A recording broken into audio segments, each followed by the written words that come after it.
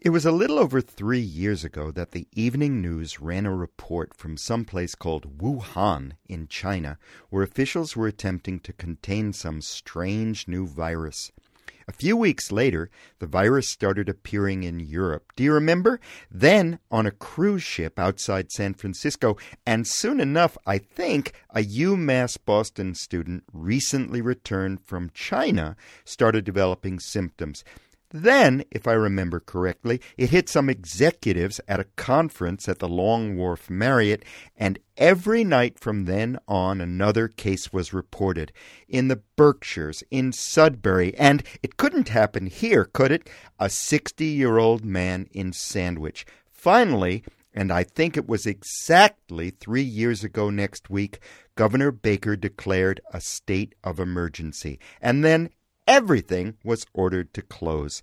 The details are a little hazy, as is my recollection of that entire time. It was as if we were entering an unknown universe, an Oz-like world of danger, strange characters, and if not witches and wizards, then alternately frightening and hopeful pronouncements every single day. Luckily, I was spared the heartbreak that so many people endured, but we all encountered so much: the canceled travel, the closed schools, the empty supermarket shelves, not to mention the nightly death reports. And now that we're in the midst of the 3rd anniversary of it all, I've been asking myself, what in the world did I learn? And I'll ask you as well. Not that COVID is over, but now that we have more tools at our disposal, tests, vaccines, boosters, treatment options, now that we can see family again, now that many mandatory mask mandates have been lifted, what did you take away from it all? How did you change? What might you do differently going forward? And mainly, what was the overriding lesson?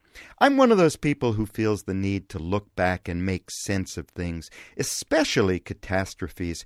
But when I think back on the whole pandemic nightmare, I mostly come up with disjointed images, celebrating Thanksgiving on our screen porch as the rain poured in sideways and drenched all the food, standing in a line of 50 people outside Shaw's Market, discovering that a man I knew from town government had died overnight in Cape Cod Hospital.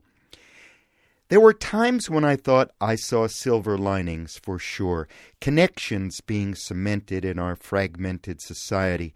But the early acts of kindness, like caravans of cars blasting their horns as they drove by lonely neighbors' houses, were short-lived and gave way to stories of corporations using fear of shortages to jack up prices, or frontline workers being assaulted because they asked customers to please wear a mask. And all those early hopes for the environment, that nature would recover while humanity stayed home, well, they only gave way to more traffic, more pollution, and worsening climate change as the lockdowns eased and people rushed to get back to normal. So what was the takeaway from all those many months of social distancing, vaccination anxiety, Zoom schooling, passenger meltdowns, pandemic politics, health worker fatigue, canceled events, and human separation?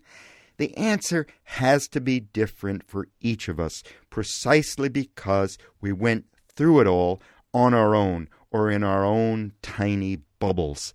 But I think the pandemic forced all of us to live life more closely to its essence, to forgo our favorite distractions, to grapple with and make the best of and seek joy in the things that were close at hand, because for a long time we had no other choice.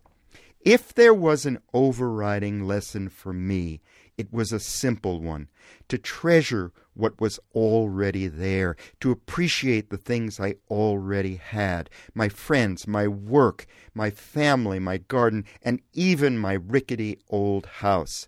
For months, going into years, I didn't have any other choices. So what did I learn from 3 years of pandemic Oz? Same as Dorothy. There's no place like home. I'm Ira Wood, and that's my opinion.